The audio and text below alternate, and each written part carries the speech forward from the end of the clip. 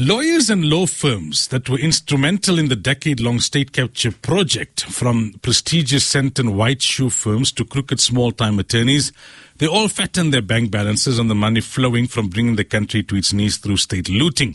Open Secrets alleges that one attorney who has not been held to account for state capture crimes is the notorious Daniel Mantsha. And to tell us more, we have on the line Open Secrets investigator Lovano Ntuli.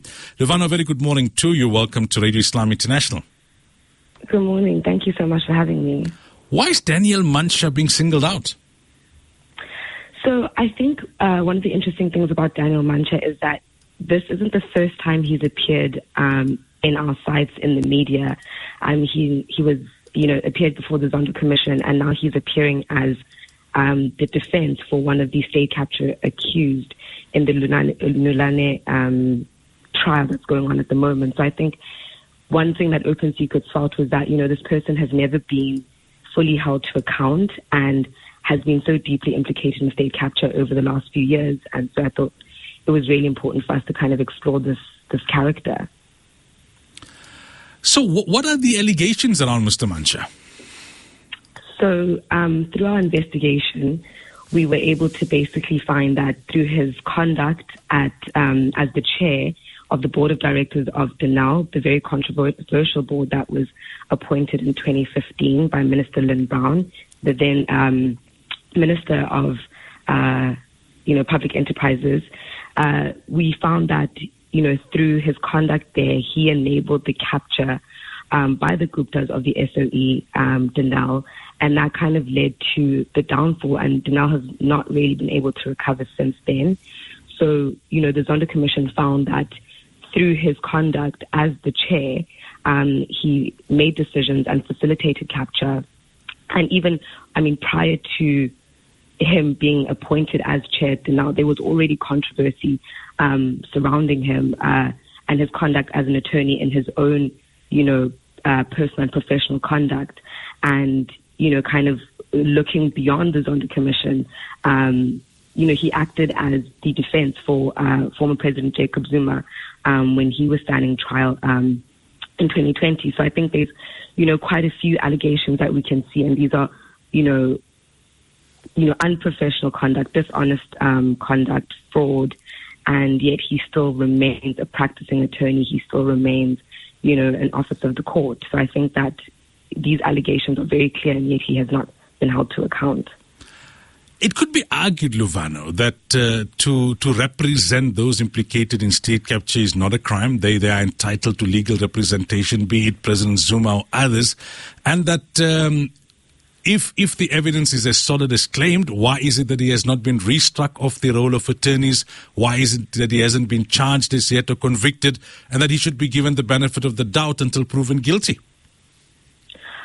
That's a very fair point. The state capture accused are entitled to legal representation. However, there's something to be said for someone who themselves is implicated in state capture, and findings have been made at, the State Capture Commission of his role. And so we have to ask ourselves, why is it that someone like that can, someone who's been accused of fraud and mismanagement and everything, how can they stand in court defending other state capture accused? It's very counterintuitive, and it's, how can we expect, our legal system to function if those who have, broken the law or allegedly broken the law, how can they continue to defend the law? I guess that's kind of the question that we're asking.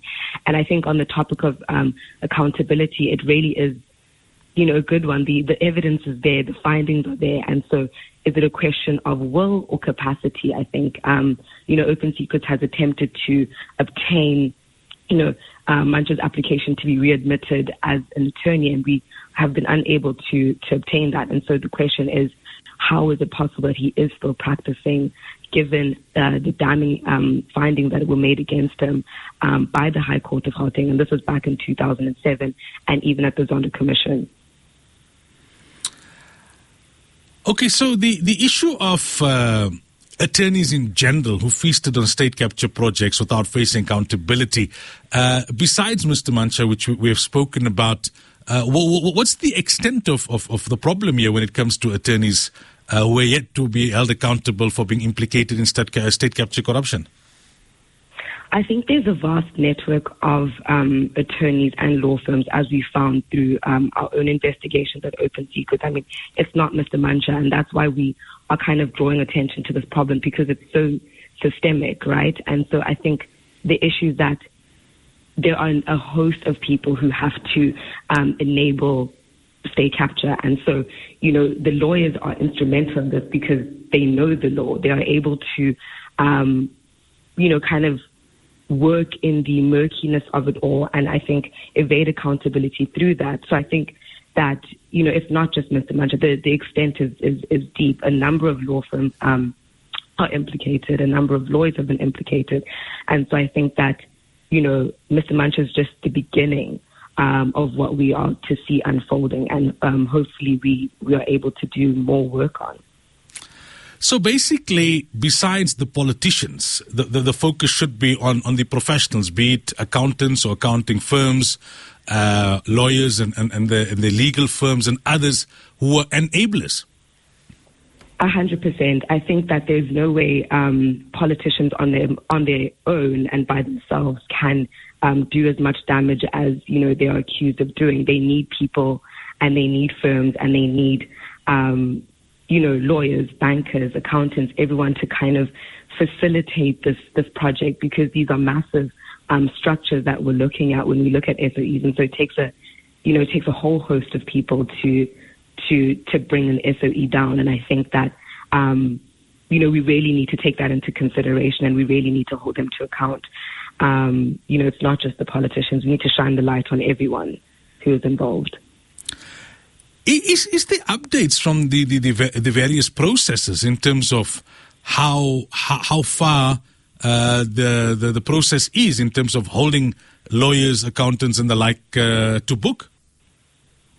So I think the great thing with our investigation at Open Secrets is that we've been in constant contact with the Legal Practice Council, which is responsible for, was the custodian of all lawyers and attorneys in the country. And so they've given us, a really great indication that they have been and are currently investigating Daniel Mantsha for his conduct, given the findings at the Zondo Commission, which is a great start, I think. But the real question is, outside of the LPC, other law enforcement agencies also need to be acting, because the Zondo Commission did recommend that the likes of Mantsha, other directors who happen to be lawyers and accountants and things like that, that they are also held to account, that they are investigated for possible violations of the law. And so I think that, the LPC is a great start, but I think we need to see more, something more proactive from law enforcement agencies in the country. All right. Thank you so much for your time, Luvano. Really appreciate it. Thank you so much for having me. Have a great day and go well. Thank you. You too. Bye. It was investigated Open Secrets Luvano Ntuli, talking to us about lawyers and legal firms, attorneys, accountants being implicated in state capture, not yet being held to book, and why they're specifically focusing on attorney Daniel Mantsha.